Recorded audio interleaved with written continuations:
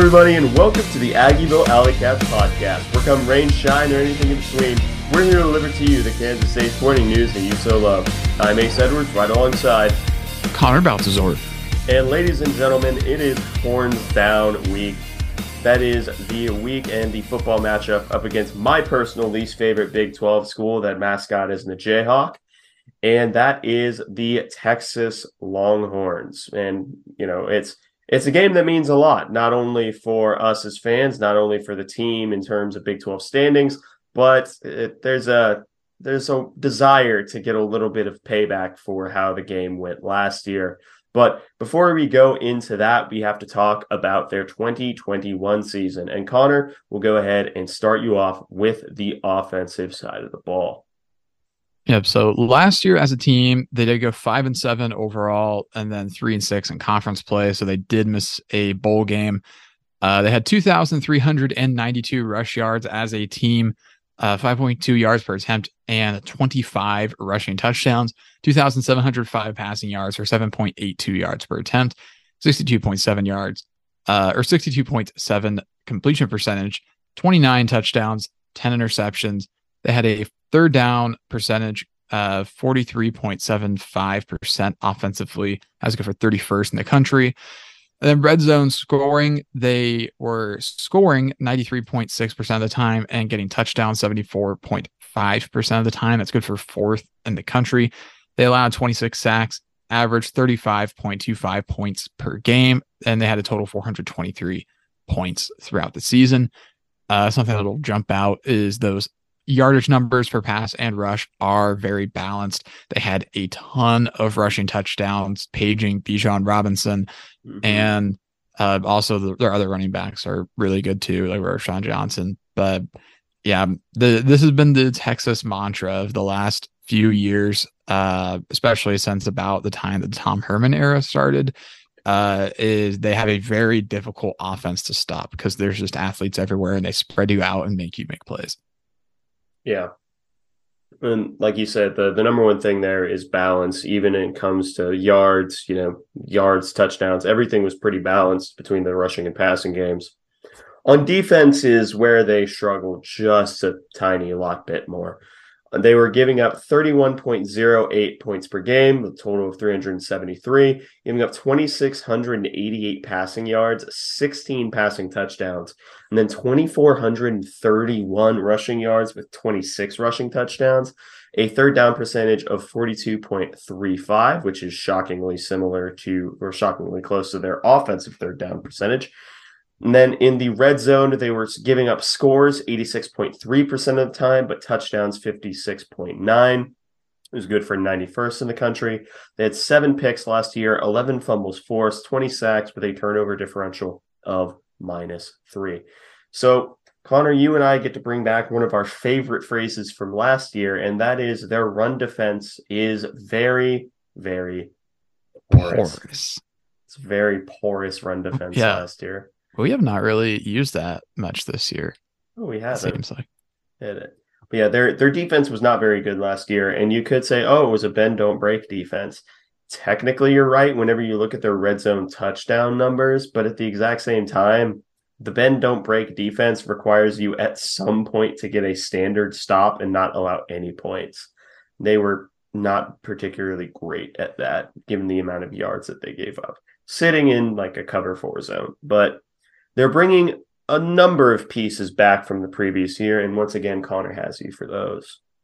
Yep. So obviously the biggest returner that you have is Bijan Robinson, probably the best running back in the country, and sacrilege, probably best in the Big 12 too, at least like the most NFL ready, which stings to say, but Bijan Robinson really is that good. Xavier Worthy's back as well.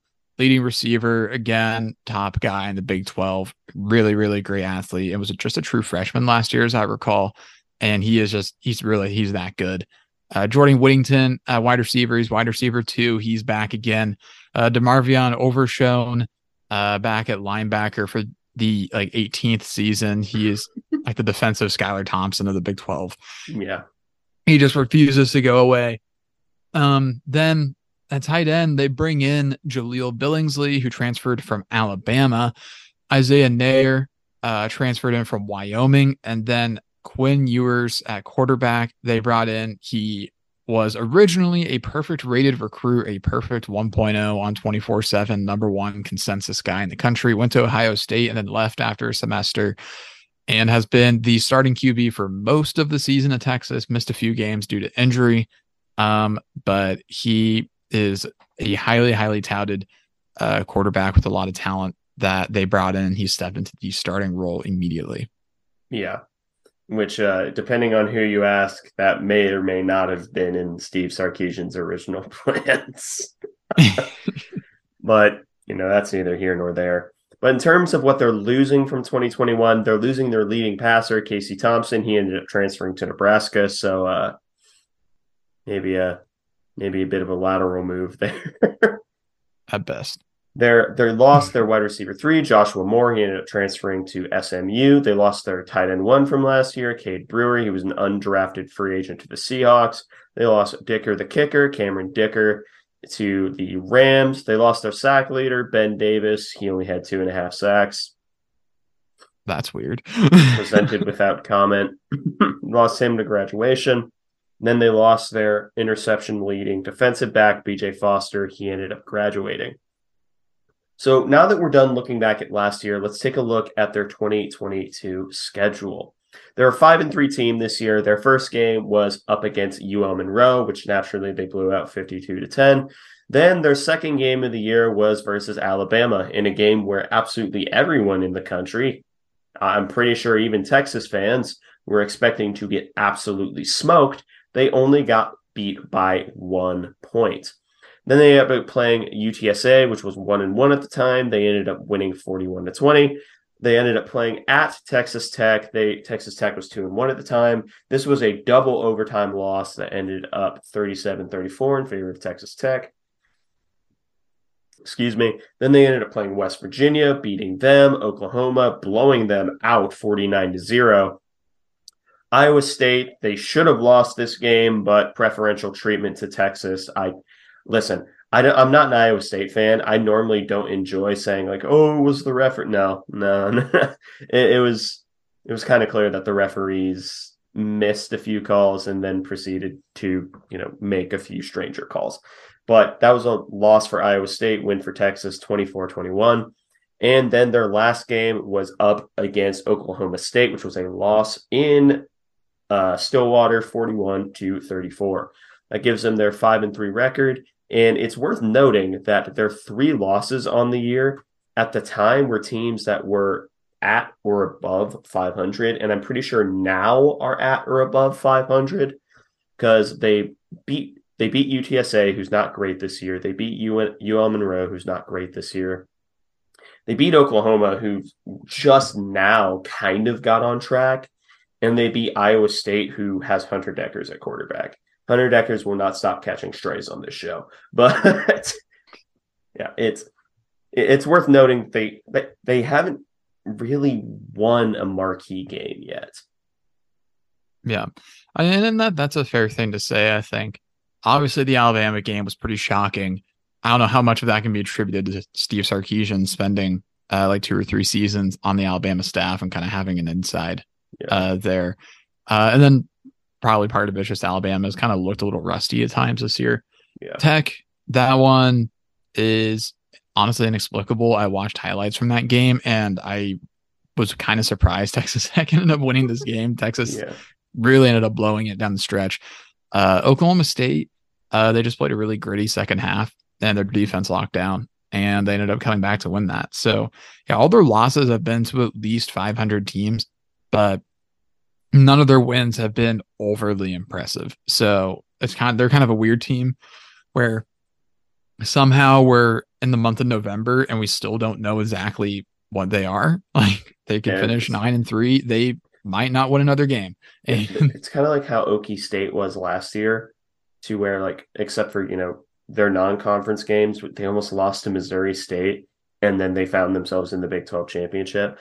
I don't think Texas is that. I don't think they're that, but maybe when you illuminate the 2022 stats, we can kind of dissect from there. Yeah. So 2022, So far, they are 5-3, conference record of 3-2. So they're kind of on the outside looking in for the Arlington race. They're in a three-way tie for third at the moment. Rush yards, they have 1,463 on the season for 5.1 yards per attempt, 2,095 passing yards, 8.4 yards per attempt, 18 passing touchdowns to 6 interceptions, and then 15 rushing touchdowns. Third down percentage is 39.99. That's good for 69th in FBS. Then defensive third down percentage, 41.48. That's 90th in the FBS. So not really great there. So maybe the K-State offense can finally get it going on third down, because even last week they weren't that good on third down. Points per game, 36.38 right now for 291 points for them, and 169 points against them. They have a turnover differential +1, 17 sacks on the year. And then their red zone scoring percentage, defense, they are allowing a score just 77.7% of the time and a touchdown 55.5% of the time. It's tied for 30th in the FBS. And then offensive, they're scoring 88.6% of the time and getting touchdowns 62.9% of the time. That's good for 31st in FBS. Again, another pretty balanced attack here from Texas. And touchdowns, yardage is fairly similar, or at least proportionally. And then their scoring rates for preventing scores in the red zone on defense, and then getting scores on offense are pretty similar too, at least in terms of placement. But yeah, we're looking at another very athletic Texas Tech team that gets a lot of yards but can sputter. So this is very similar to a lot of Texas Tech teams that we've seen, except Texas. The difference, yeah, they're Texas. What did I say? Texas Tech. You said it twice. Oh, sorry. This is very, very similar to a lot of Texas teams that we've seen, except the quarterback talent is significantly higher than it has been, probably. Yeah, I think that's fair. And this team is, I understand this team more than I understood Oklahoma State last year. Because if you go back to that episode, which, I guess if you want to listen to an episode from like a year, a month ago, that's your prerogative. But knowing me, that like there's going to be one person, like I'm going to see like who listened to this one episode. But we didn't know what to think of them last year. And Texas is kind of the same way in that they're enigmatic, but I think we have a bit more of a grasp on them than we had Oklahoma State last year. They're not as good as them, basically. But yes, we can say that much for sure. Yeah. But now we can go into the general takeaways, starting off with the offensive side of the ball. And as with any team led by Steve Sarkisian, he was the offensive coordinator at Alabama, and he's been known as an offensive mind ever since he started his head coaching career, I believe in 2009 at Washington. His head coaching career. Offensive career is much longer than that. But their offense is very creative and very vertically minded. There was a part of me that was like, oh, well, I'm sure excited to like chart some of their passing concepts. And then they ran like 7 passing concepts that were all different from one another. And I'm like, well, that was a fun fever dream while it lasted. I'm not going to do that because anything that I say is going to get run like twice in a game. But yeah, in terms of personnel, they run a lot of different personnel sets and they're very creative with it. They run some 2-back 21 personnel with Roschon Johnson and Bijan Robinson. They run some 12 personnel with Jaleel Billingsley and Jatavion Sanders. If I had to say they had a preference, it'd probably be 12 personnel. It'd be that or 11 personnel. And then, of course, some good old-fashioned Big 12 11 personnel. And even have an occasion had an extra lineman. And most of the time it's number 92, which I'm pretty sure is a defensive tackle. But okay. Can't stop them, but yeah, sure. You may do that if you please. Yeah, in terms of play calling, their run-pass split is 47.7 for the pass, 52.3 for the running game. That seems to have been probably a little bit skewed recently. But in terms of the play calling in the running game, it's a whole lot of counter. If you see them in pistol, odds are they're probably running counter.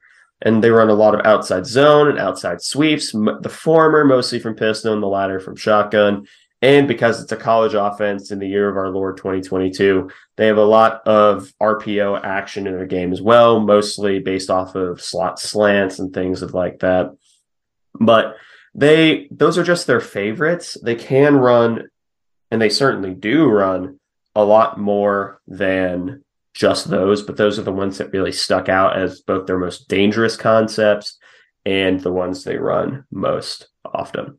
Connor, you have them for actually, would you rather take the passing concepts and motion, or would you rather take Quinn Ewers as a quarterback? I'll take Quinn Ewers. All right. So what they do in the passing game, they're running play action 43.2% of their dropbacks, which is a big reason why they want to keep that run pass balance close and also slightly leaning towards the running game. Because if you aren't, if you don't trust the play action game as a defense, if you're not biting on it, a lot of their offense doesn't necessarily just stop working, but it becomes a lot harder to execute, which is something you need. You need that ease of execution whenever you have a young quarterback, which is something that earlier K-State teams with an unnamed quarterback failed to do. They also run screens on 19.4% of their dropbacks, and motion is a big part of their game plan, and they motion a lot of players to different places. You have receivers motioning into the backfield. They're doing orbit motions. You have running backs motioning out wide. You have tight ends flipping sides. You have tight ends playing the wide slot receiver role. You name it, they probably have motion for it. So offensively, this team is very creative in the way they set up their plays. Not a lot of their play calls themselves are, revolutionary, like never before seen concepts. They're just applied from looks that you don't normally see them from. And they get you in a lot of elaborate personnel groupings that they can do a lot of things out of, and looks that, immediately result in coverage tells. Because 98% of the time, if you have, say, Roschon Johnson, one of their running backs, out wide, that almost immediately tips the defense's hands as to what coverage they're running. Because if a linebacker follows him out, it's probably man coverage. If a corner just widens out or a corner or safety follows him, it's probably zone coverage. And they just do a lot of that to make the picture simpler. That's why Mac Jones was so successful in an offense run. But wait, no. Wait. I was 19, right? Or was that 20? Mac Jones was 2020, as I recall. Okay. So I may be getting my years mixed up. But Sark's offenses have always notoriously... No, because they fired Herman 20. Didn't they?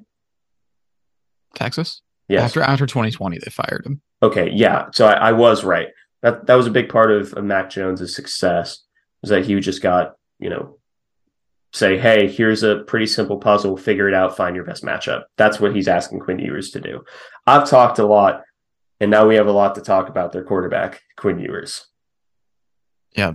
So Quinn Ewers, we did talk about him a little bit earlier. He was the QB recruit of the century until Arch Manning existed, although everybody kind of hates Arch Manning right now. But Quinn Ewers, he was a perfect 5-star. Very, very, very few of those throughout all time. I think Vince Young might have been one. Vince Young is one, yeah. I think there's been maybe a handful of others, but I'm not going to get into those weeds. When he went to Ohio State out of high school, got a big NIL deal, and then promptly left, and is now at Texas, and he's been starting. So Quinn Ewers, 1,139 yards, 57.7 completion percentage, 11 touchdowns, 5 picks. A lot of that bad completion percentage probably comes from the Oklahoma State game, where there was like 30-mile-per-hour winds, and he was like throwing into the wind and throwing with the wind, and just every throw he had was just bad. Honestly, he caught like less than 40% completion in that game. However, he does love throwing over the middle. 60.2% of his passes are over the middle in some fashion. He's only completing 33.3% of his deep balls. PFF has him as a 70.7, a 70.5 in the passing game, a 53.7 in the run game. However, when he's under pressure, his PFF grade goes down significantly. 41.9 PFF grade and a 35.2 passing grade under pressure. So really, really bad. But with that being said, if he's kept clean, his arm talent and arm strength are outstanding and they're elite. He doesn't really need a great platform to throw from. He can throw it from any angle. It really does not matter. He will find a way to get the ball out with great velocity and put it at least in the right vicinity most of the time. He has a golden arm, and he has a really quick release. It's kind of like a flick motion. With that being said, though, he is still a freshman, and he has accuracy issues, especially under pressure. He needs, but even still, when he's unpressured, he does overthrow quite a bit. And he does get passes on target a lot, but they aren't pinpoint. He gets the like I said, they get to generally where they need to be, but they aren't perfect. They're not pinpoint. He has a great deal of arm talent that with refinement, he could be unbelievably dangerous, but he has a lot of work to do in the accuracy department before he gets to that point. Mobility wise, he isn't really a major threat. It's not as if he's Carson Strong and quite literally cannot move, because if he does, his leg might fall off. But it's just he's just not really that fast. You think a guy with a perfect recruiting rating might have more mobility, but I mean, it is what it is. He has unbelievable arm talent regardless. And you can be a quarterback and not be particularly mobile. So is what is there. But processing, again, he's a young quarterback. The accuracy is not quite there, and the processor isn't quite there either. That's something that unless you are literally Trevor Lawrence, it will come with time. And you pretty much have to be a unicorn to get all of that immediately. But he is still very hyper aggressive on the football field in terms of trying to get the ball where it needs to go. He is very, very, very confident in his ability to get the ball into tight windows. And he will test pretty much any coverage that you throw at him, any window that you throw at him. He wants to beat you. And more dangerously, he fully believes that he can. And there are many times that he can do that. But not all the tools are there yet for him to be able to do that on a consistent basis, but he is still a very dangerous quarterback in the pocket. So, the thing is with Quinn Ewers is that he truly does have all the potential in the world, because there's not a single quarterback whose arm talent even remotely comes close to Quinn Ewers that we have faced in the Kleiman era. And I would argue that there's maybe 4 or 5 people in my lifetime that I've seen with equal or better arm talent. Better, the only one I can definitively say is Josh Allen, and that man needed time in the NFL to develop. So Jaron Lewis is another, right? Sure. He needs time. He's got the arm talent. Mm-hmm. But yeah, Quinn, he's just a young quarterback, and accuracy really is his biggest problem, though.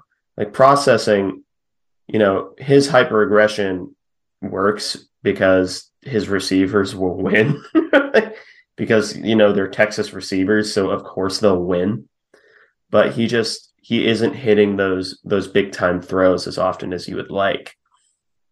But it doesn't all fall on Quinn Ewers, even though he'll get most of the credit or most of the blame, because that's just what the quarterback does.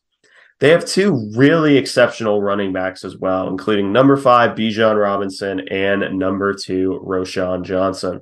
Let's start off with Bijan Robinson. He has 920 yards on the year, 5.7 per rush, 11 touchdowns on the ground, 17 catches for 280 yards and 2 touchdowns to the air, a 91.8 PFF grade, 78.4 passing grade, and a 92.0 running grade. Yeah, so let's not beat around the bush. He's the consensus running back 1 in this upcoming draft for a reason. It is a legitimately good reason, where whenever you have a running back in college that's getting genuine first-round hype, Like, and people are saying, like, even draft analysts and people who say the running back position doesn't matter anymore. Whenever you get those same people saying, yeah, he's a first round talent. Yeah, he's like the number 5 prospect in the country in the draft. Yeah, there's a good reason for it. He's near perfect size for a true bell cow back. He has really good power and contact balance. He's really shifty considering his size, and he's even shifty for lighter and shorter backs. He could be like his shiftiness could belong to like a 5'10", like 195 back, and it would still be impressive. He is not that size. He is significantly bigger. He has remarkable ball carrier vision to where he can just, find a hole anywhere on the line. He can bounce it outside. He has the speed. He has receiving upside. And he's a complete back. He's probably the best running back in the country. He's also probably the corniest running back in the country. In fact, no, he is most certainly the corniest running back in the country because no other running back in the country that I have heard of walked around for a week with a football in his arms telling the student body to try and strip it from him because he fumbled once. You may say that that is commitment to his craft. I say that there is places in Nebraska that are less corny than that. Iowa, perhaps? Perhaps Iowa. Who knows? Iowa's very corny. So, I don't know. Does he surpass Iowa in corniness? Yes.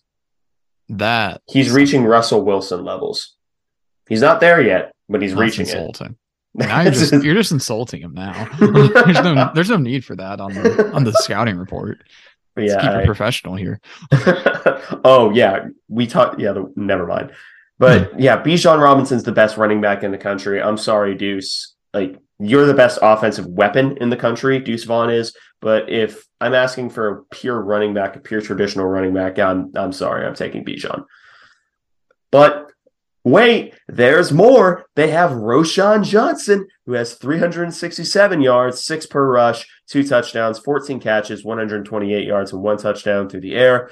81.3 PFF grade, 61.2 in the passing game, 88.2 in the running game. Yeah, he's a monster in his own right. He's just unfortunately behind Bijan Robinson. And I truly believe that he starts on every other Big 12 team except for K-State and maybe KU because they have Devin Neal. But even then, I think Roschon Johnson could probably beat out Devin Neal if it was a 1-to-1 competition. Yeah. With all due respect to Devin Neal, Roschon Johnson definitely clears. Yeah. Like I would take Roschon over every running back in the conference except for Bijan and except for Deuce. Yeah. It's an embarrassment of riches. He has amazing speed and lateral agility. His game. That's his game, and he has some pretty good ball carrier vision. But like the only thing that you could really say about him is that he stops his momentum a bit too often, and he can lose his yards due to that when he's looking for a hole. He's not someone who's like always going to put his shoulder down and just get like the gritty yards. But like when you're as talented as he is, it almost doesn't matter. It almost doesn't matter. It's ridiculous that Texas gets these 2 running backs, and then it only gets worse when you look at their receiving room. Yeah. So I'll go ahead and start here with Xavier Worthy, former 5-star receiver. He's a sophomore now, and he's really, really, really, really, really good. 36 catches, 510 yards, 7 touchdowns. 73.3 PFF grade, 73.6 pass grade, 5.4% drop rate. He is not the best receiver in the Big 12 because Quentin Johnston does exist. He is at least an argument for second. There's other guys. There's probably a pretty solid group of guys in the top 5, like Quentin Johnston, Xavier Worthy, Xavier Hutchinson, Marvin Mims, Bryce Ford Wheaton. I think that's probably your top 5 right there. Yeah. Xavier Worthy, I would say, is at least top 3. And I think there's an argument between him and a few other guys, but he's really good is the point I'm trying to make. He's probably the best route runner in the Big 12. He is very good at setting up and then baiting defensive backs to bite wherever he wants them to. He has a really solid understanding of the fact that he needs to get rid of the space in between him and a defensive back. And he has very good hands, not the most incredible hands, but they are good. He does occasionally have just a not great drop, but that is what it is. It happens. Yeah, he has legit deep speed and acceleration, and is really just an all-around excellent receiver. Last year against K-State, I think he had like 6 catches for like 70 yards or something like that, which honestly, that was in the middle of the game. Yeah, he got hurt like partway through, which like, you know, sucks for him. But yeah, he's a very good receiver. He's very dangerous. Just yet another offensive weapon for this team. Going to be probably the most difficult task for this Texas offense, and their weapons might be the most difficult task for the defense all season. And that's with having to face a team like TCU, an offense like Oklahoma State and whatnot. But moving on to Jordan Whittington, number 4, 29 catches, 404 yards, and a touchdown on the year, 70.4 on PFF, 70.3 in the pass game, a 3.3% drop rate. One of his biggest issues is that he does body catch a little bit too much and really isn't getting his arms out as far as he needs to. It doesn't really matter for him, but he should probably not be doing that if he wants to get to the next level. He was originally a running back, and some of the kind of the lack of natural receiver instincts, like extending his arms to go out and get the catch rather than body catching. It's obvious when you figure out how he's a converted running back. Oh, well, that makes sense. And then again, his biggest trait is his run after catch ability. So they love using him on screens. And he has a lot of strength for a receiver. Yeah, I don't blame him for running away from that running back room. Yeah, that really is fair, honestly. I wouldn't want to deal with that either. And then lastly, for the receivers, you have Casey Kane, number 88. He only has 4 catches for 93 yards on the year, 54.1 PFF grade, and a 52 on the passing game. Very fast. And he just doesn't get a lot of targets though, because when you have guys like Bijan Robinson, like Roschon Johnson, like Xavier Worthy, Jordan Whittington, even a guy like Keelan Robinson, there's a lot of mouths to feed on this offense, and Casey Kane is just kind of the odd man out right now. Only a freshman, so he'll probably be fine with that for now.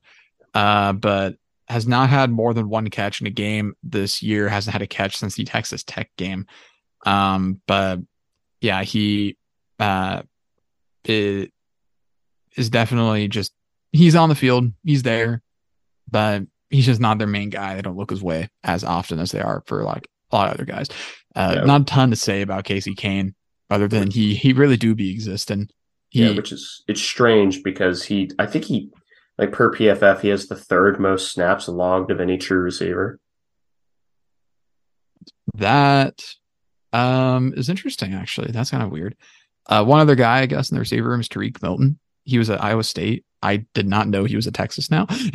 I literally just discovered that. He has 2 catches for 40 yards on the year after having 99 catches for 1,500 yards in 4 years at Iowa State. And so he ends up at Texas and isn't really doing anything. Kind of weird, but okay. Surprised he got buried on a Texas depth chart. It really could happen to anybody. Yeah, it could have. But now we can talk about their tight ends room, this is the most that we've had to talk, like to say about a tight ends. Well, actually, firstly on receivers, just a short note is Jordan Whittington is mostly the RPO guy. He's really good on slants. Like he's really good on things that don't require the most finesse. And, again, he was a converted running back, so that makes sense. But back to tight ends, they really have 2 that they use primarily. That's number 0, Jatavian Sanders, and number 9, Jaleel Billingsley. Starting off with Jatavian Sanders, he has 34 catches on the year, 396 yards, and 5 touchdowns, a 71.4 PFF grade, 80.4 in the pass, and a 52.9 in run block. He has a 5.6 drop rate. He's You remember Cole Turner from Nevada last year, the guy who was, listed as a tight end but was basically just a receiver? Yeah, that's Jatavian Sanders. Except for Jatavian Sanders is a little bit better as a blocker and can play a little bit of wing tight end. Yeah, he's just a really big-bodied receiver, able to box out the smaller DBs, able to shake out most linebackers in coverage. He just has the skill set of a giant receiver. He has really good hands, can hold on through contact, he even runs routes in a way you don't expect from a tight end. Is he the best tight end that we've ever seen in the Climate era? The answer is no, because Charlie Kolar exists. Like, I don't think that we will ever see a tight end against K-State that is as ridiculous as Charlie Kolar is. And I think that it is unfair that the Ravens have both him, Mark Andrews, and Isaiah Likely on their roster. They don't need them. They don't need three. They don't need them. They're hoarding them. It really is unfair. It's like me in fantasy quarterbacks. Yeah. Yeah, you got me part with 2 firsts for Daniel Jones. I don't know how you managed that to this day. But but the thing is with Jatavian Sanders is, just like a big receiver, his blocking ability is not the greatest. Like, as a true inline blocker, his skills aren't non-existent, but they're not great either. But he's just a monster athlete that they play at tight end and expect to get coverage mismatches. Because guess what? When you have a Jatavian Sanders, you're going to get coverage mismatches because he probably runs like a 4.6 from the tight end position, which is insane. Yet again, not fair. Yeah. And then you have Jaleel Billingsley. He's the Alabama transfer. There's not a lot to say about him because he opened the year suspended, but he has a 72.5 PFF grade, 88.7 receiving grade. And he might be a better athlete than Jatavian Sanders is, and that's saying a lot. Because whenever he was playing at Alabama, he was arguably like the best player on the field. And it was stupid. And now he's at Texas. Yeah, and he's only got 2 catches for 33 yards so far this year. But yeah, again, a lot of that just because he was suspended. And again, his measurements at least indicate he's another glorified receiver at tight end, where he's 6'4", 219. Like, he's like Chabastin Taylor sized. Like, he's just another like tight end in name only, but he's strong enough to where he can make it work as a blocker. So if I had to pick one, a lot of rooms on this offense scare the daylights out of me. Their receiving room scares me only because of Xavier Worthy. Their running back room terrifies me because they have 2 of the best running backs in the conference. And then they just casually have, the 2 best tight ends in the conference. I will hear no arguments saying that there is a better, like, 1-2 punch at tight end. And I don't think that there is, like, maybe you could say, I don't know. I'm not sure who you could even say is a better tight end, like, in the Big 12 other than Jatavian Sanders. No one's springing to mind. At least statistically and volume of production, I don't think that there's a good option like beyond Jatavian Sanders. Yeah. So their tight ends are a collection of freak athletes. So whoever's covering them, be it a safety or a linebacker, needs to really, really be on their game. But now we can talk about my favorite room, which is the offensive line. Connor, you have the left side and the center, and I'll take the right side. Yeah. So first of all, offensive line, they're giving up pressure on 26.8% of their snaps. Only 9 sacks surrendered. Kelvin Banks, number 78 at left tackle, a 65.9 PFF grade, 76.6 pass block grade, and a 58.6 in the run block. He is good at keeping himself working in pass block reps. And once he gets his hands on you, he is very good at keeping you in front of him. He has very good agility as well to mirror finesse rushers. He is very fluid at the left tackle position. So the outside rush is not really something that is going to work on him.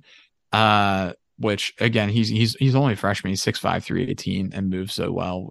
just an embarrassment of riches in Austin. His biggest flaw in pass protection, though, is that he seems to be leaning forward a little bit, and he can lean sometimes a little bit too much on the person that he's blocking. So if you want to throw a push-pull move at him, he could be pretty susceptible to that in the pass block department. But yeah, moving on to Hayden Connor at left guard, number 76. He's got a 49.7 PFF grade, a 64.7 pass block grade, and a 46.3 in the run block. He is very grabby. Every offensive line has a grabby lineman. But he does take it to the next level. He is simply built different in the grabby department. He holds on for dear life. He's not really, he's like he's like a slightly below average athlete relative to offensive linemen. And he's not like a net negative or anything, but he isn't really a great puller though. And he's not really fast enough to be used on outside sweeps either, which is weird because he more often than not pulls on pass block snaps. And in terms of pass protection, he does not like a true power rusher. With him, the low man wins, but if you get at his shoulders, his arms are very short and you can just kind of long arm him. And then if you really get up in his face, you can make him uncomfortable. If you let him get set up, that is when he's going to really set up shop and make life more difficult for you. And then another young lineman, he's 6'5", 318, exact same measurements as Kelvin Banks Jr., which is really strange. Yeah, that is weird. I didn't catch that. Interesting. Yeah, the more you know. Anywho, then you have Jake Majors, the center, number 65, 63.2 PFF grade, 83.3 pass block grade, 59 run block grade. In the zone game, he's got a bit of trouble keeping up if you challenge him immediately.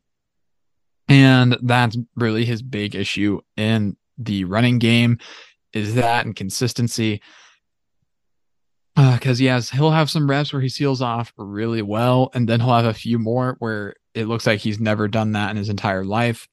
And if he has to move laterally very far, it's kind of over for him. That's just not his game. And he's just not very good at it.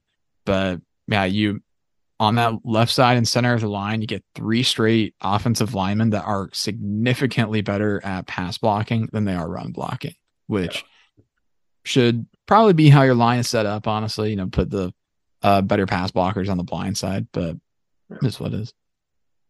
Yeah, and as always, whenever we don't mention something, this is for every player, we should probably open with with this now. Every time we don't mention something, just kind of assume it's average. It's not exceptional. It's not awful. It's just average. So I think that pretty much all of the Kelvin Banks is an average run blocker. I don't agree with his PFF grade. I think it's too low. I think that a lot of that gets ripped down by his open field ability, which isn't great, which is weird considering his agility. Hayden Connor, I know his running blocking grade is about where it should be. And then Jake Majors, I think his is actually too high. I think I'd probably put it at low 50s. But pass block grade, I think that's also too high. It's just because, he's a center. He gets a lot of help in the formations he's facing, but, neither here nor there. In terms of the right side of the line, you have right guard Cole Hudson, and that is number 54. He has a 53 PFF grade, 52.1 pass block, 51.4 in the run blocking game.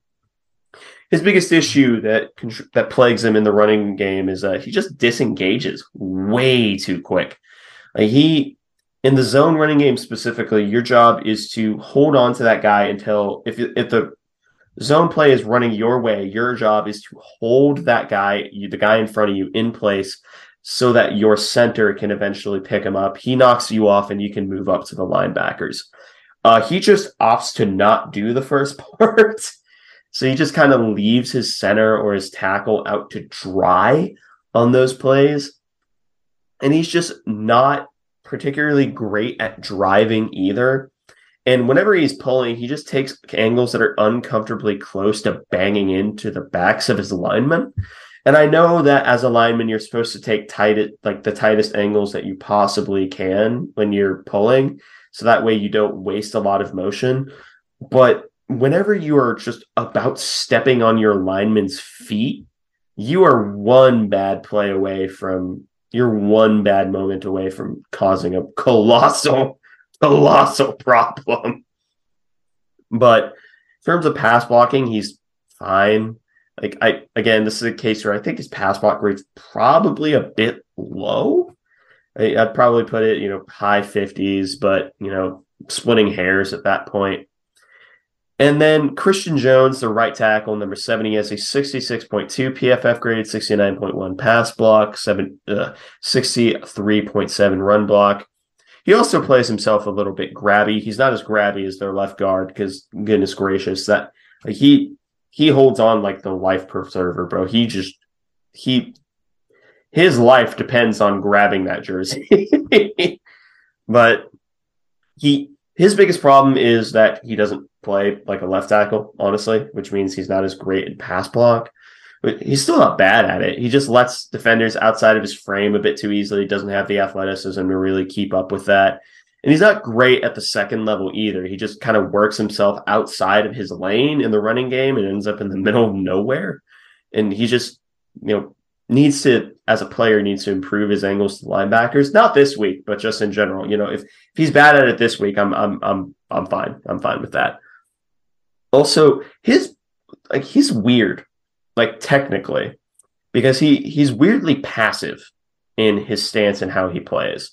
And by that, I mean, whenever you're in a normal 2-point stance, normally you have your outside foot pretty far back, but obviously you're not like doing the splits or anything, but you're opening your body to the outside a little bit more so you can kick back further. So that way you don't have to waste as much motion. He keeps his feet more even in 2-point stances, which is a strange, like technical thing.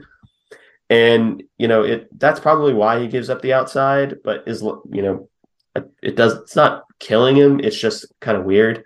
The lateral quickness is just okay, probably a part due to his starting position, how he doesn't start as wide or as back as you'd want. But all in all, this is not a bad offensive line. As a unit, they play fine. I'd say they still have moments where, as a young offensive line, the cohesion isn't quite there. Specifically, I think the guards in the center I don't think they're communicating very well, especially the right guard and the center. They have no chemistry whatsoever. Like, they have no idea what the other is going to do at any point in the game. And that kind of shows in the running game. Unfortunately for everyone who faces them, they have a Bijan Robinson, so it almost doesn't matter. But it's a solid offensive line. It's one of the is it one of the better ones we faced? I don't know, bro. I still really like the Tulane offensive line. They're a solid offensive line. We'll leave it at that. Now we can move on to the defensive side of the ball. Connor, you can cover the more general grand notes about them. Yeah. So defensively, they play a 4-man surface from a 3-3-5. That's what Baylor does. Oklahoma State does this too. They can go to a true 4-2-5 look with forehand and dirt players, but more often than not, it's a 4-man surface 3-3-5. So kind of like that 3-3-5 Sam, to at least some degree. Every defense has like tiny little things, and then all of a sudden the whole name changes. But, yeah, like some call the 3-3-5 Sam like a 3-3-5 because in Baylor it's 3-3-5 tight. Odd fronts are similar. The only difference is where the nose tackle's lined up. It's a bunch of small differences that basically do the same thing. I'll be honest, the only reason I call it 3-3-5 Sam is because that's what they call it in NCAA 14. Yeah, that's fair. That's fair. Yeah, so I'll take their word for it. But yeah, so they do have a few looks though where linebackers will play in a mug alignment, which is when they line up in the B gaps. And they mostly play 2 high safety shells, so Ace is spared from the 3 high safety look, at least for half of the game this week. Ace is very happy about that. I absolutely am. And then coverages, they very, very, very slightly lean towards man, but they're going to play man and zone with plenty of regularity. on either of them. There's not a tendency either way, at least based on their previous film, on what particular way they're going to go. Yeah. So I'll cover their interior defensive line, Connor, because they have a lot. I have a lot to say about the interior. You can cover both edge and linebackers when we get to it. But the first, they have three really big names in the interior the defensive line. That's T'Vondre Sweat, number 93, DeAndre Coburn, number 99, and Moro Ojomo, number 98. They have a lot of rotation here. And everyone in this group can play just about anywhere. They can play nose tackle, they can play 3-tech, they can play 5-tech. They can play pretty much everywhere that they're asked to play on this defensive line. And there's more than just people that are here. They have a couple of other defensive linemen. I think one's number 95, but they rotate a lot. They want to keep their linemen fresh, and it makes sense because, they're all good. But let's start off with T'Vondre Sweat, number 93. He has 19 tackles on the year, 2.5 TFLs, 1 pass defended, and a 78.5 PFF grade, 76.2 run defense, 56.5 tackling, 75.2 pass rush. First thing that sticks out to me is his pad level, because it's teaching tape basically for how he plays in the pad level, because he doesn't have the natural leverage advantage. He's short. He's not short. That's like whenever you hear like, oh, he has a natural leverage advantage, he's short. That's what it means. He has a really good pad level, and he's also extremely strong as a defensive lineman. He has a pretty solid rip move. He's able to two-gap himself by keeping his eyes up. He's disciplined in the running game, and he has 2 really, really good pass rush moves. He has a great swim move, great arm over move, whatever you want to call it, and a really good rip move. And he can execute both in the same rep if he needs to. So he always has that counter punch and that counter move ready. Because a lot of what people talk about in pass rush is that first move. Well, if you only have one move, there's not a whole lot that you can do. And if you want like perfect teaching tape for how to switch up your game, even if you're like, granted, you still have to be an athletic freak, and this player is, but just look at someone like Von Miller. Von Miller has made a career of himself by having pretty much, 3 or 4 moves, but the main 2 that he goes through is a long arm speed rush and then a fake stab where he just rips under, which, by the way, that fake stab rip under is still one of the most disgusting pass rush moves in the NFL. And he's like 35. He's like, it shouldn't be allowed, but that's neither here nor there. T'Vondre Sweat's a remarkably good player in both the pass. He's probably their most balanced player because both Keandre Coburn and Moro Ojomo have more specialized skill sets. But I'd say T'Vondre Sweat is kind of like the Goldilocks of them, good in run defense, good in pass rush. Now we can talk about Keandre Coburn, who I would say is probably the better pass rusher of them. But Keandre Coburn has 16 tackles, 1.5 sacks, 3 TFLs, 80.1 PFF grade, 73.1 run defense, 70.1 tackling, and an 84 pass rush grade. And whenever he's in, his main goal is to long arm you because he does have long arms. His entire plan is bull rush, and because he's a monstrously strong human being, it works quite well for him. Like you can tell that he's the power rusher. And in fact, I'm going to correct my previous statement. Sweat is the balanced guy, Coburn's the power guy, and Moro Ojomo is like, well, actually, they're all 3 good. So that comp doesn't make sense. Allow me to contradict myself in the middle of the episode. Hi, my name's Ace Edwards. I'm an idiot. But but Keandre Coburn, his first step is just great. Whenever he's heading straight forward, that is. Whenever they have him slanting, it's not pretty. There are reps where he's a 5-tech, and if he's not heading straight ahead, it's not pretty to look at.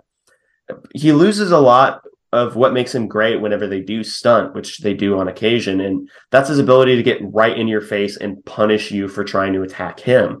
Because his goal is to catch you off balance, and if he catches you slipping even a little bit, you're gonna be in the quarterback's lap. Like, he doesn't get a lot of sacks because he's an interior defensive lineman, but, he's very powerful. And in the running game, his biggest issue is he gives up his shoulders on zone plays. And once he does this, credit to him. He knows he's not going to contribute. So he's just like, oh, well, guess I'm over here now. That's a shame. Like, well, why isn't he fighting that? Because there's no winning. But then finally is Moro Ajomo. He has 19 tackles, 2.5 sacks, 5 TFLs, an 89.7 PFF grade, 90.3 run defense, 57.2 tackling, 82.4 pass rush. Notably, he's not the starter. I'll leave that there because he's without a doubt their best defensive lineman. I don't think it's particularly close. And I think he started the first 3 games and he hasn't started the last 3. Fine, whatever. He's their best defensive lineman. And that's because of his absurd power and athleticism. And if you watch the Iowa State game, every single time he was getting doubled, and it was almost like Felix to where it just did not matter. He's not as good at Felix. He doesn't have, like, he has Felix's athleticism. He doesn't necessarily have Felix's drive for the quarterback, if that makes sense. So he's very good at pressuring. He's not the greatest at actually finishing. Pause. But all right. And he's done. All right. He's plenty athletic to catch up with plays from the opposite side. So Moro Ajomo is just a freak athlete who gets a lot of pressures because he's absurdly strong. And that's the key with their interior defensive line, is that they're extraordinarily strong. They're not the best line group that we've seen. That's Oklahoma State. But they're the most athletically gifted defensive line group that we've had. So, Connor, I've talked for what seems like 15 years. It's your turn to talk for 15 years. All right. So we've got edge rushers. First up, we've got Ovie Oghoufo, number 18. So this year he's got 36 tackles, 1 sack, 5 tackles for loss, and a forced fumble. 64.6 PFF grade, a 68.2 run defense grade, 75.5 in tackling, and a 64.7 in the pass rush department. He is fine. And that's it. But those are moving. But he plays himself a bit light in the running game. Partly because he is a little bit light. He's kind of thin, but he's definitely better as a stand-up rusher than a hand and dirt defensive end. He's definitely more of a true edge. He does bite very hard inside on read options when he is the key. And then when he's making contact, he has some wasted motion in his arms where they kind of seem to swing downwards as opposed to punching forwards. So again, not a bad player at all, but he's okay, basically, is what it is. And also at edge, you've got Barryn Sorrell, number 88. That's a weird number for an edge rusher. Yeah, it's kind of gross. I don't like it. Don't get me wrong. I love obscure numbers for like defensive linemen. Like, I love me like a single digit like nose tackle. Like, that makes me very happy. But 88 is just a little strange. No, that's weird. That's weird. So I've got serious doubts about his football ability now all of a sudden. But so Sorrell, he's got 22 tackles on the year, 3 sacks, 4 tackles for loss, and 5 QB hurries. A 69.5 in the PFF overall grade, a 74.8 run defense grade, 52 tackle grade, and a 63.2 pass rush grade. He's got a very explosive first step. However, when that first step doesn't immediately work, he's kind of comes off as a little confused and just kind of tries things with no end goal. And he's a great force player in the run game, considering how well he holds his own ground.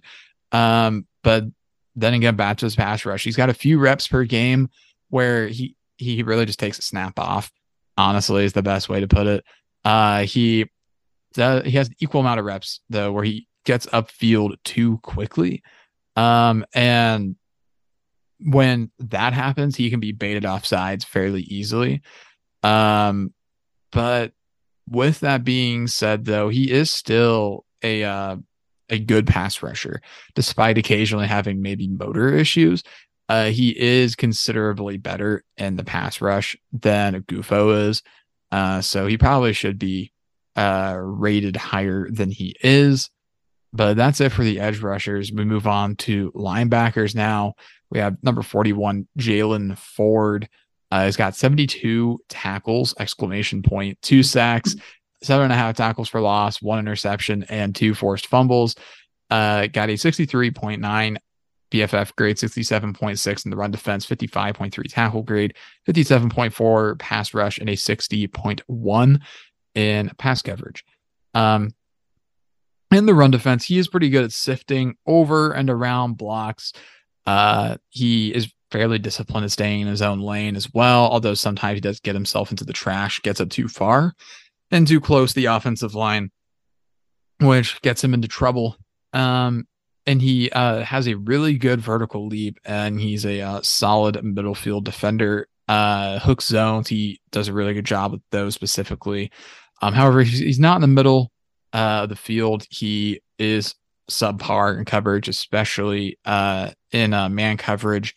But that Jalen Ford, 72 tackles on the year. That is a lot, it feels like. Yeah. But yeah, DeMarvion Overshown is the other guy, number 0. It feels like he has been at Texas for decades at this point. Yeah. I don't know why. He's just a guy that's always stuck out to me. I feel like I recognize him every time. It's like seeing an old friend on the broadcast. But yeah. Shame he goes to Texas. Yeah, it really is a shame, isn't it? But he's got 58 tackles on the year, 2.5 sacks, 6 tackles for loss, 3 pass breakups. Got a 70.3 PFF grade, 81.0 run defense grade, a 61 tackle grade, a 70.1 in the pass rush, and a 61.9 in pass coverage. He, as I previously subtly insinuated, he's really old. And he's the elder statesman of the defensive group. But despite that, he is not their best player. He's not bad.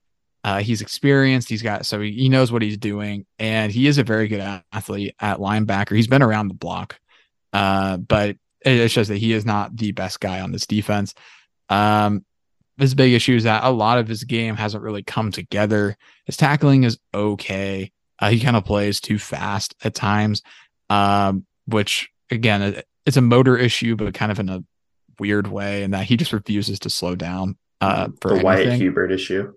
Yes. Yeah. Wyatt Hubert had that big issue where he would just run himself out of a play constantly because he just played with his hair on fire every single snap, which is great sometimes. And then other times, Wyatt Hubert ends up halfway across the field because some left tackle just continues to push him. And DeMarvion Overshown, though, he's a very good QB spy, contained player. And he has a very good duck and rip move to the outside. But yeah, he's very experienced, all around solid player. But part of a okay linebacking core for Texas. They're a solid group. DeMarvion Overshown, an experienced defender in the Big 12, is always going to be dangerous in some fashion because they pick up a few things on their journeys across Middle America. But yeah, he's a very solid linebacker. Yeah. So next up are their cornerbacks. Number 6, Ryan Watts. Number 5, Deshaun Jameson. And number 23, Jahdae Barron. Jahdae Barron's their slot guy. But starting off with the outside is number 6, Ryan Watts. He's an Ohio State transfer. He has 31 tackles on the year, 1 TFL, 1 pick, and 3 pass breakups.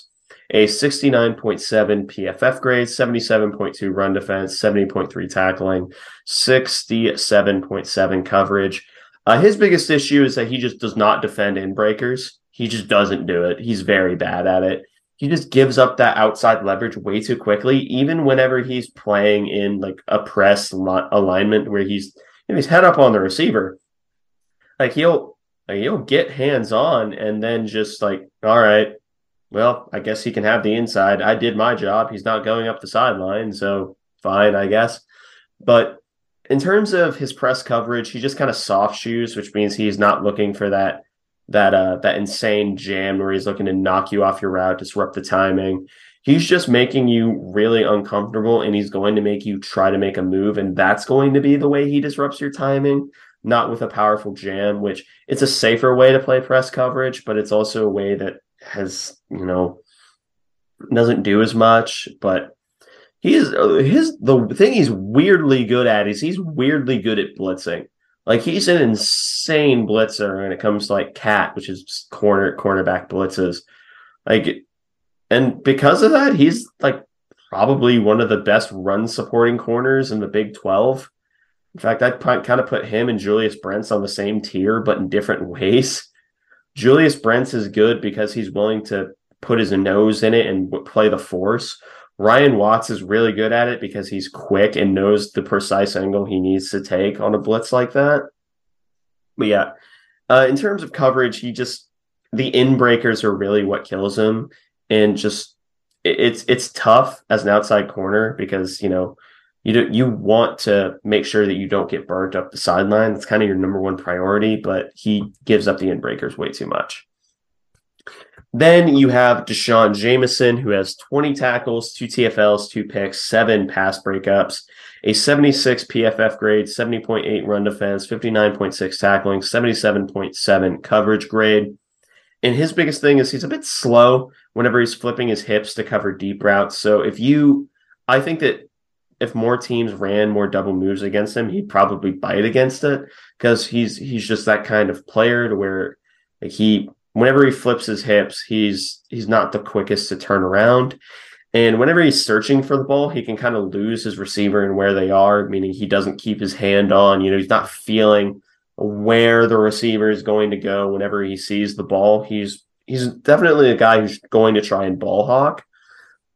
But that being said, this is like the third week in a row where the cornerback 2 is the best corner on the team, because Josh Newton was the best corner for TCU. Jabbar Muhammad was bad for Oklahoma State. So by default, whoever their cornerback 2 was better. And now D'Shawn Jamison is better than Ryan Watts, which is, but neither of them are bad, but, D'Shawn Jamison has the upper hand. And finally, their slot defender, Jahdae Burden. He's the slot guy, like I said. He has 48 tackles, 5.5 TFLs, 2 picks, and 1 forced fumble. These are like Julian Love's whenever he was at Notre Dame numbers. A 71.5 PFF grade, 72.9 run defense, 71.3 tackling, 68 coverage. He's not easy to block. He's not a person who's very easy to block by corner standards because, he's just going to play physical. He's going to play fast. And he's going to try and bust past the block. He'll meet the block head on and then beat you to it. And his biggest thing is his aggression. He plays with a really, really hyper-aggressive play style for a slot defender, in that if he sees an outbreaker, he's immediately going to go for it. In times, it kind of seems like he's abandoning a coverage responsibility for it. Full disclosure, I don't necessarily know precisely what their coverage philosophies are because I'm not on staff and every single staff has different philosophies. But, he's very, very aggressive from the slot position. And if you throw an outbreaker, you need to be careful because he'll be right there. You can't throw an inaccurate outbreaker against him. But when he's outside, which is admittedly happens a few times, like one time I think is way too many, he takes the slot play style and applies it to the outside. And I know that slot corner and corner are technically the same position on a depth chart. It's not the same position. It's not at all. Slot corners have to play a lot more laterally. They have to be more twitchy. The outside corners have to be faster and longer and more vertically oriented. Whenever he's outside, he doesn't transfer that. He plays more laterally than vertically. But, considering he's mostly the guy in the slot, that's a forgivable mistake to make. Yep. I have nothing to add. Yeah. So moving on to safeties, you've got 2 guys. The first of which is number 28, Jaron Thompson. He's got 51 tackles and 6 passes broken up this year. 75.6 on PFF and 83.3 run defense grade, 80.8 tackling grade, and a 71.4 coverage grade. He has absolutely excellent reaction time when diagnosing plays. and his speed and agility go right with his eyes as well. It is really strange that when you pair those two things together, that he does not have an interception. You would think that with excellent speed and agility and great reaction time, he would have a pick. He somehow does not, and we're not starting it this week, knock on wood. Yeah. And then he's at his best when he's put in a read and react situations. He's not bad when forced to play particularly heady and thoughtful defense, but he just really does a lot better when working purely on instinct because he's just really good at that, and his instincts are really sound. And then other than Jaron Thompson, you have Anthony Cook, number 11, 44 tackles, 2.5 tackles for loss, 2 pass breakups, and 1 forced fumble. 70.9 PFF grade, 64.6 run defense grade, 59 tackle grade, and a 72.5 coverage grade. When he is in the box, he's a bit of kind of the odd duckling out. He do be there. Yeah.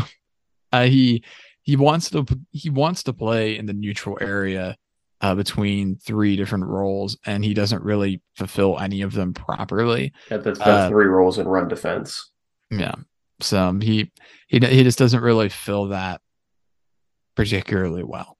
And when he's asked to tackle in open space, a lot of his game relies on big hits because he's wanting to come downhill and hurt you. However, this again leads to like a few other defenders, it leads to him overrunning the play sometimes, just kind of playing with his hair on fire when he's coming in to make a hit, and he might just run right past you. So, yeah, but he's a solid safety. Both these safeties are pretty good. Jaron Thompson especially is very good, but Cook isn't bad, but just does some things that probably need to be refined. Yeah. So in summation, if I had to rank the positions, Connor, feel free to give your own rankings. It'd be best is interior defensive line. Second best is linebackers. Very, very close would be edge. Fourth would be safeties. And then in last for the defense would probably be corners. At first, I thought you were ranking the entire team. And No. I was like, why are running backs not? Why are running backs not first? No. It's just where running back? Where running back? Where Bijan? Where Bijan, Roschon, Keelan Robinson, like where is that? But anywho, no, yeah, I think the interior defensive line here is definitely the best unit on this team. I don't really think there's any doubt about that. I'm not going to go through and rank the rest of them, but there is no doubt in my mind that the interior defensive line is the best unit. They are definitely the deepest, if nothing else, on the defensive side. They're very, very impressive. Hayden Gillum, Cooper Beebe, and Hadley Panzer are going to have their work cut out for them this week. I imagine there will be a lot of double teams, depending on who is there in the middle, trying to push guys maybe over to Beebe. But now there's a lot of guys that can really wreck the middle of the offensive line that'll line up there. So it's going to be important to establish yourself early against them. Yeah. Also, their entire defense kind of has a tackling problem to where it's not just one particular player that's not great at it. It's just kind of collectively where you have a bunch of individual pieces that in theory are okay, but for some reason, whenever they come together, they can't quite put it together. But that's always Texas. And I'm not just saying that because it's a narrative. I'm saying it because it's true. But that's the scouting report. Now we can go into the stories to watch going into the game. First and foremost, this is the second week in a row we've had this question. It's gotten more difficult every week. Who starts at quarterback for K-State? That is a great question that I have been grappling with the last few days. The answer is still a resounding I don't know, and media availability didn't really clear it up at all. I'm gonna lean Adrian this week, but I'm still not really. I don't have any conviction behind that at all. I'm just saying it just to say something, really. But I I can absolutely see a scenario where Will Howard is the starter this week and the offense really does well. Um, I I can definitely see though where Adrian could be really useful for this offense, in establishing a um read option attack and having some counter punches to open up the defense a little bit more, open up the offense, I should say, a little bit more. But I I lean Adrian, but I have no conviction behind that. I don't have insider information. If I did, I would not tell you, but I don't have insider information. I that's just guessing. Because I mean, last week everybody on the planet was convinced that Adrian was starting up until about 10 minutes before kickoff. So Yeah. I mean, we are probably we may not know until kickoff until after kickoff. So, Yeah. but what do you think, Ace? I I'm like you in that I don't really know. I'm leaning towards Adrian because that would be my preferred person to start this game in particular. And the reason why is because this Texas defense does not operate well whenever its initial structure breaks down. And conveniently enough for most defenses, the defensive structure breaks down the same time the offensive structure does. And I think as a player, that is a big fly that is on my monitor. That I don't want to hit it because I don't make noise, but I'm just staring at it now. But um, outside of structure, Adrian Martinez is the better quarterback. However, it would be awesome to let Will Howard have the Texas revenge game with a competent offensive coordinator. Someone in particular is now face palming that I said that. However, it is the truth. But um, I'd prefer it be Adrian, and I think it will be Adrian. But I can make myself okay, and I think we have a good chance of winning with both of them. I just think it is a marginally better chance with Adrian. Yeah, yeah, I kind of agree with that. I do think that we have a good shot with either. Adrian does bring a different dimension to the game, although of course the passing game will probably suffer a bit with Adrian in instead of Will. But I don't know. There's not much that I feel like we can say about this issue that's really constructive, at least right now as things stand. But I'll go ahead and move on to the next question. So the environment this past week for the Oklahoma State game was absolutely excellent. It was one of the louder games that we've had in quite some time, especially earlier in the game. Even then, the crowd still was pretty good down the stretch for it being such a blowout. But I mean, when you have a 35-0 game at half, people are going to not be as into like distracting the Oklahoma State offense because it hardly matters at that point. Yeah. But, still getting 51,133 in. Another sellout for a sold out season at this point. But that's a lot of words to basically get to this question. Does the environment against Texas match the previous week? Yes. In fact, I think in a lot of ways it exceeds it.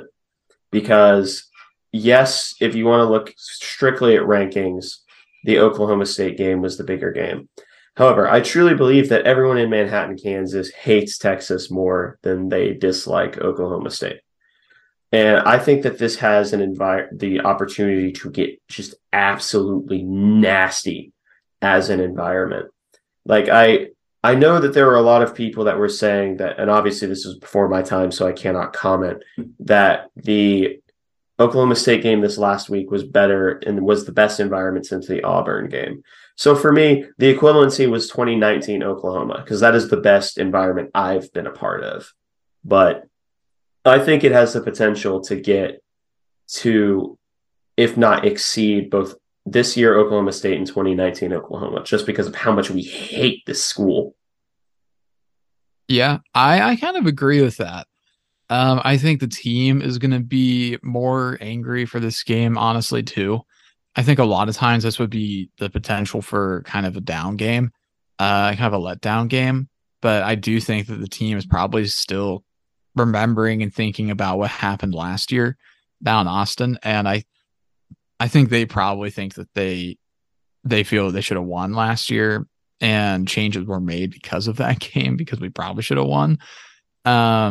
So I think if nothing else, the team is going to be up for this game. I think people are going to be interested to come and watch a Texas game because even though I think at this point they're pretty much confirmed to stay through 25, there was the thought up until fairly recently that this could be the last time Texas plays in Manhattan. So I think still a lot of people will be under that impression. And I think that students are going to be really excited for this game as well, coming off of a huge win over a top 10 team. I think that the fan base is going to be really energized as well as we climb the rankings. I'm curious what the announced attendance will end up being. I'd imagine probably another roughly 51,000 ish will be a more K-State fans, but fewer opposing fans, because there was a decent contingent of Oklahoma State fans in town because Stillwater's not too far. But I think the environment can be really good. I will say I was not at Auburn 2014. I had an actual football game to be in, so I was like standing on the sideline asking like injured people for score updates like mid-game because I was like a lowly freshman. Like, so it was actually the last game I ever played, and it was apparently an incredible environment. I've never been able to really go back and watch the replay. All I know is just like we probably should have won the game, and I've like read like box scores and stuff, and I've seen a few highlights and stuff just to like get a feel for the crowd noise. But I mean, that would have been a huge marquee win because that was Auburn coming off their national title in 2014. So that would have been a massive win, but missed field goals and a drop touchdown in the end zone will do it. But this environment up against Texas, this is a huge game. I think people really understand that. So I think the environment can get really close to last week. Next question. Can the defense maintain its insane play from the last few weeks? And by that, I don't mean shutout. I mean average between the TCU, which was a good defensive performance. It just, they got wore out because the offense had like 7 plays between some drives. But, can they keep up their momentum? I'm going to say tentatively yes. That may look a little bit different than it did the past few weeks just because of how prolific an offense Texas has with so many weapons. But I do think this game will be a very good barometer for the defense, where if this is the sort of game where we do hold them to well below their season averages and have a really excellent game, then I fully expect us to absolutely demolish everybody left on the schedule if that's what happens in this game, because there's no reason, if we smother Texas, there's no reason we shouldn't be able to do the same to Baylor, West Virginia, KU. But maybe KU's a bit different story because their offense is really good. But Texas, I'm hopeful the defense can do it. I think that it's an intriguing matchup because I think our secondary is really good. I think that our pass rush is really good too. Our run defense has been really good. The question is going to be linebackers and what they can do against Bijan Robinson, I think. Yeah. Not to show my hand, but I really think that the key group will be the defensive linemen. I think that winning the point of attack will be the key more so than it normally is because, like, although Texas Sark has a weird problem to where the running game can be rolling for the majority of the game, but if it doesn't work for 2 or 3 plays in a row, or it doesn't work for a drive, doesn't work for another drive, he kind of shies away from it, which is so strange to think because of the talent that they have. But I think that if they end up passing more than they end up running, I think we've won the game. If it's even, I would say, if you showed me from the future, like run pass splits from this game, if it was even, I'd say our chances were about 50-50. If they threw the ball more than they ran it, I'd say we won comfortably. If they ran more than they threw, I would say we probably ended up losing. But I think the defense maintains its play because I think that the secondary is up to the challenge, and I don't think that this defense is going to let a lot of one-on-ones happen with Xavier Worthy because that's kind of how we contained Quentin Johnston until the incident. The I say the incident like it was this tragedy. Julius Brents pulled a hammy, but yeah, I think they can maintain it. Yeah, fair play. So next question, who wins the turnover battle in this game? K-State. And I say that comfortably because no matter which quarterback we have, they are able to make smart risks. And Adrian has a tendency to, if there is not a smart risk available, he can just take off. And Will has been playing well enough that his margin for error when it comes to accuracy and decision making is a bit wider. But I think that K-State ends up winning this turnover battle because Quinn Ewers has that aggressive gunslinging mentality. Yeah, I'm with Case. I'm thinking K-State wins his turnover battle too for pretty similar reasons because Adrian Martinez has still not thrown an interception this year. Will's only thrown one, and it was in fairly understandable circumstances, so I don't really hold it against him. I think that K-State, if nothing else, has shown this year offensively that they intend to take care of the ball. I mean, we rarely ever turn over the ball this year. I mean, we fumbled like 3 times maybe, and lost the ball, like threw a fumble 3 times, thrown 2 picks. So I feel that we win the turnover battle. I think that Ewers throws a pick and we get a strip sack at some point, maybe. But we shall see with that. But I feel comfortable picking K-State here just because they've been so consistent in this regard and winning the turnover battle. Yeah. Can K-State's defensive line make Ewers uncomfortable? I will tentatively say yes to this question. Mainly because we still haven't seen an offensive line find a way to fully contain Felix without holding, basically. So I think that we can find a way to make Ewers uncomfortable. We'll bring pressure, probably quite a bit, and find a way. I'm interested to see how Eli Huggins does this week. I think he'll be a key factor. And then also the second edge or the second defensive end, and then Khalid Duke are going to be really big factors. I've now named everybody that will be rushing Quinn Ewers. Hey, you didn't name Dez in case Dez gets snaps. Desmond Purnell will be a key factor in the pass rush this week. But yeah, I think that we stand a good shot because until somebody proves that they can really fully neutralize Felix to the point where he's not even getting pressure, I will simply believe that he will get pressure. And then we have other weapons as well that can get to him. Yeah. Yeah. Did you answer this? Well, the answer is yes. The answer is yes. I don't have anything else to say if the answer is yes. Fair enough. Okay. So Brents and Echo versus Xavier Worthy. Who wins more reps? Trick question. We never leave them in one-on-one coverage.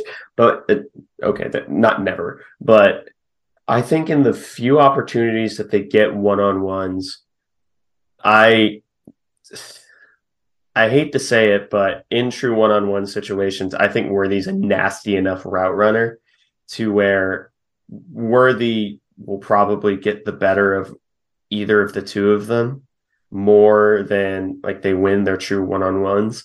But I think Kleinerman is well aware that although he has the best corner duo in the Big 12, like he knows that there's still human corners on planet Earth and they're occasionally going to get beat in one-on-ones. So I think there's pretty much going to be a bracket on Xavier Worthy everywhere he goes. Yeah.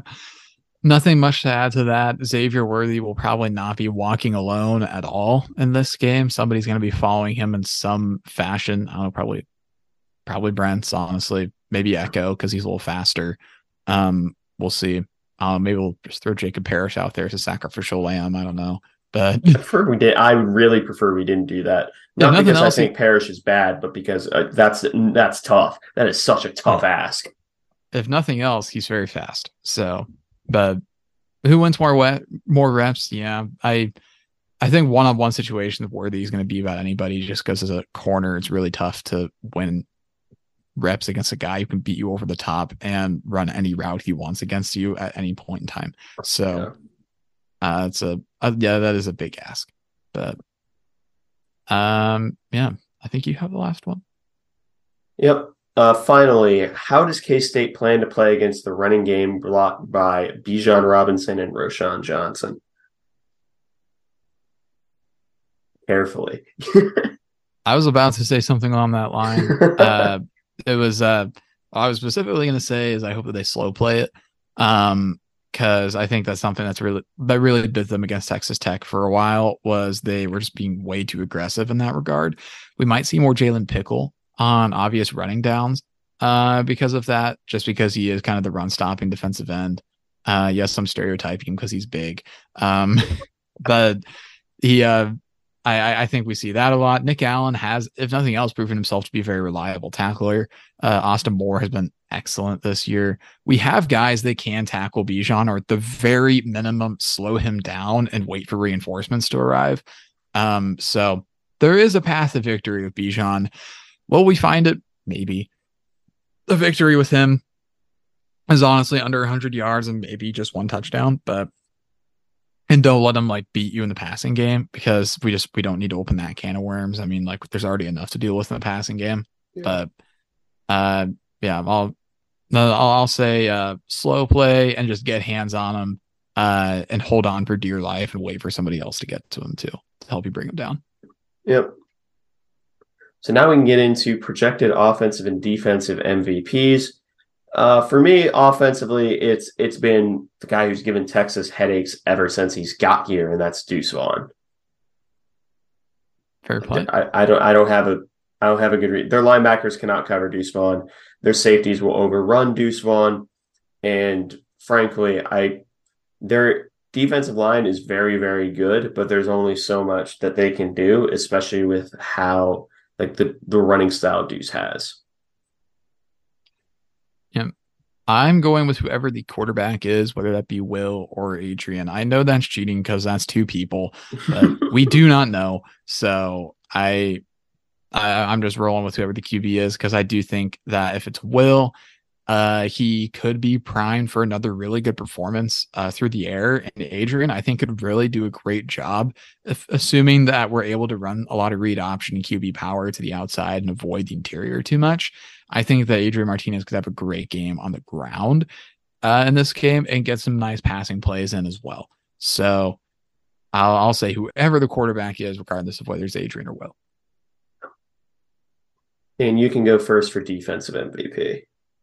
Yeah, I'm also going to cheat here because I said initially Julius Brents. I have changed my mind in the episode, so I'm making an executive decision. I'm going to say Austin Moore now, just because I realized at one point that I said, like, I naturally came to the conclusion that linebackers were going to be super important in stopping the run because they are.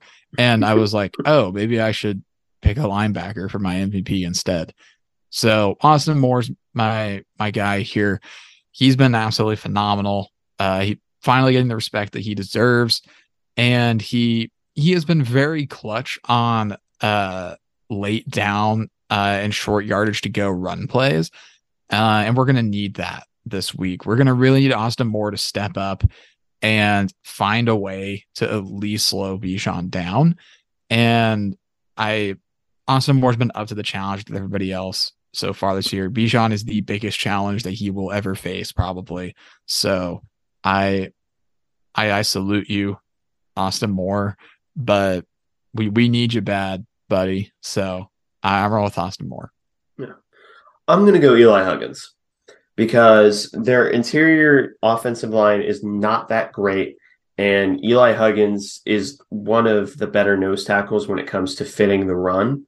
And that's something that their center and especially their right guard have a lot of trouble with.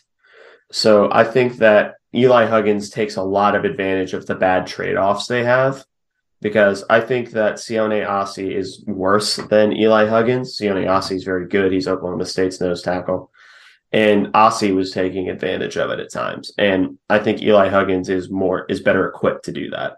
So I think that Eli Huggins has the potential to, he's a nose tackle. You don't think of them as having big games. I think he could have a louder game by nose tackle standards. I could see a world where he ends up with, 2.5 TFLs this game. And then, of course, finally, score projections. So I am cards on the table. I am fully unconvinced by this Texas team, and I'm not sure if it's shown throughout the scouting report whenever we're both reading it, but I'm not convinced by them.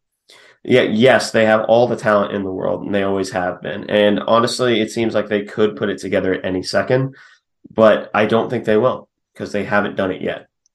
And the closest comp game that I could see is the Iowa State game, which was a 24-21 loss with the assistance of some ref ball thrown in. I think we're a better defense than Iowa State. I think we're better equipped to specifically handle what Texas wants to do. And I certainly think that we're more than capable of scoring more than 24 points because Iowa State scored 24 points with perennial stray catcher Hunter Deckers at quarterback and a much worse running back room and a receiving room that consists of Xavier Hutchinson and like no one else. Noel's not bad, but I truly believe this will be a big win for the Cats. I'm going to go 35-17. I'm rolling with 38-28 K-State in this one. I think the offense has another successful day. I do think that Texas's offense is going to they'll get theirs. They'll get a few plays. I think K-State controls most of this game, but Texas does make it closer late. Kind of similar to Texas Tech game, but I'll say 38-28 Cats. In a game that K-State never really is truly threatened in, because somebody's going to have to thoroughly beat this defense healthily for me to believe that it can really be done consistently. And hopefully Daniel Green is back this weekend. I'm not holding my breath, but he would be a huge help if he was. Just as another athlete in the middle, I think he'd really match up well with Bijan Robinson. Yeah. But it's a big game, really important game, because if we win this game, I would almost, obviously I'm not on the team, so I can say this. I would pretty much punch our ticket to Arlington if we won this game. Because it's right now, it kind of seems like a 3-team race because it's TCU at the top. TCU is still a good team. There's K-State at number 2, and then the fight for third place and fight for second place is between Texas and Oklahoma State. Oklahoma State holding the tiebreaker and K-State holding the tiebreaker over Oklahoma State. If we beat Texas, we hold the tiebreaker over both of the schools that are challenging for number 2. So provided we do not vomit all over ourselves in the last 3 games of the year, our chances are astronomically high. That's what this game means. And it means a lot to the players as well, because you alluded to it earlier. Oh, yes, they remember. They remember last year, and I guarantee you they have not let it go. They're hungry. They want this victory more than they want, I think, maybe just about any other victory on the schedule except maybe KU. But you have any final thoughts before we let it all go? I'm hoping for a incredible environment this weekend. It is allegedly going to be maybe rainy Saturday, at least in the afternoon. I don't know if that's going to get to the evening. Do not be a coward. Show up, rain or not. Well, right now the forecast has been updated. Doesn't look like there's as big of a chance of rain as there was. So, in fact, the Apple Weather app. So if you want to get mad at someone, get mad at Tim Cook, I guess.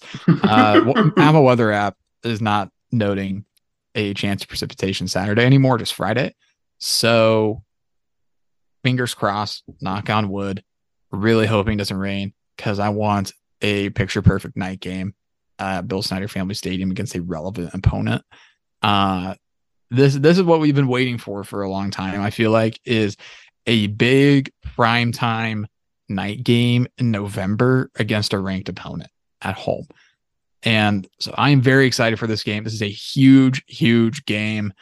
Last week, we accomplished the first part of our mission for this 3-team spread of TCU, Oklahoma State, Texas, which was just get one of them. If you get two of them, a la Texas, then all of a sudden you are very close to punching your ticket to Arlington. Baylor is right there, and they're probably better than their record suggests, to be fair to them.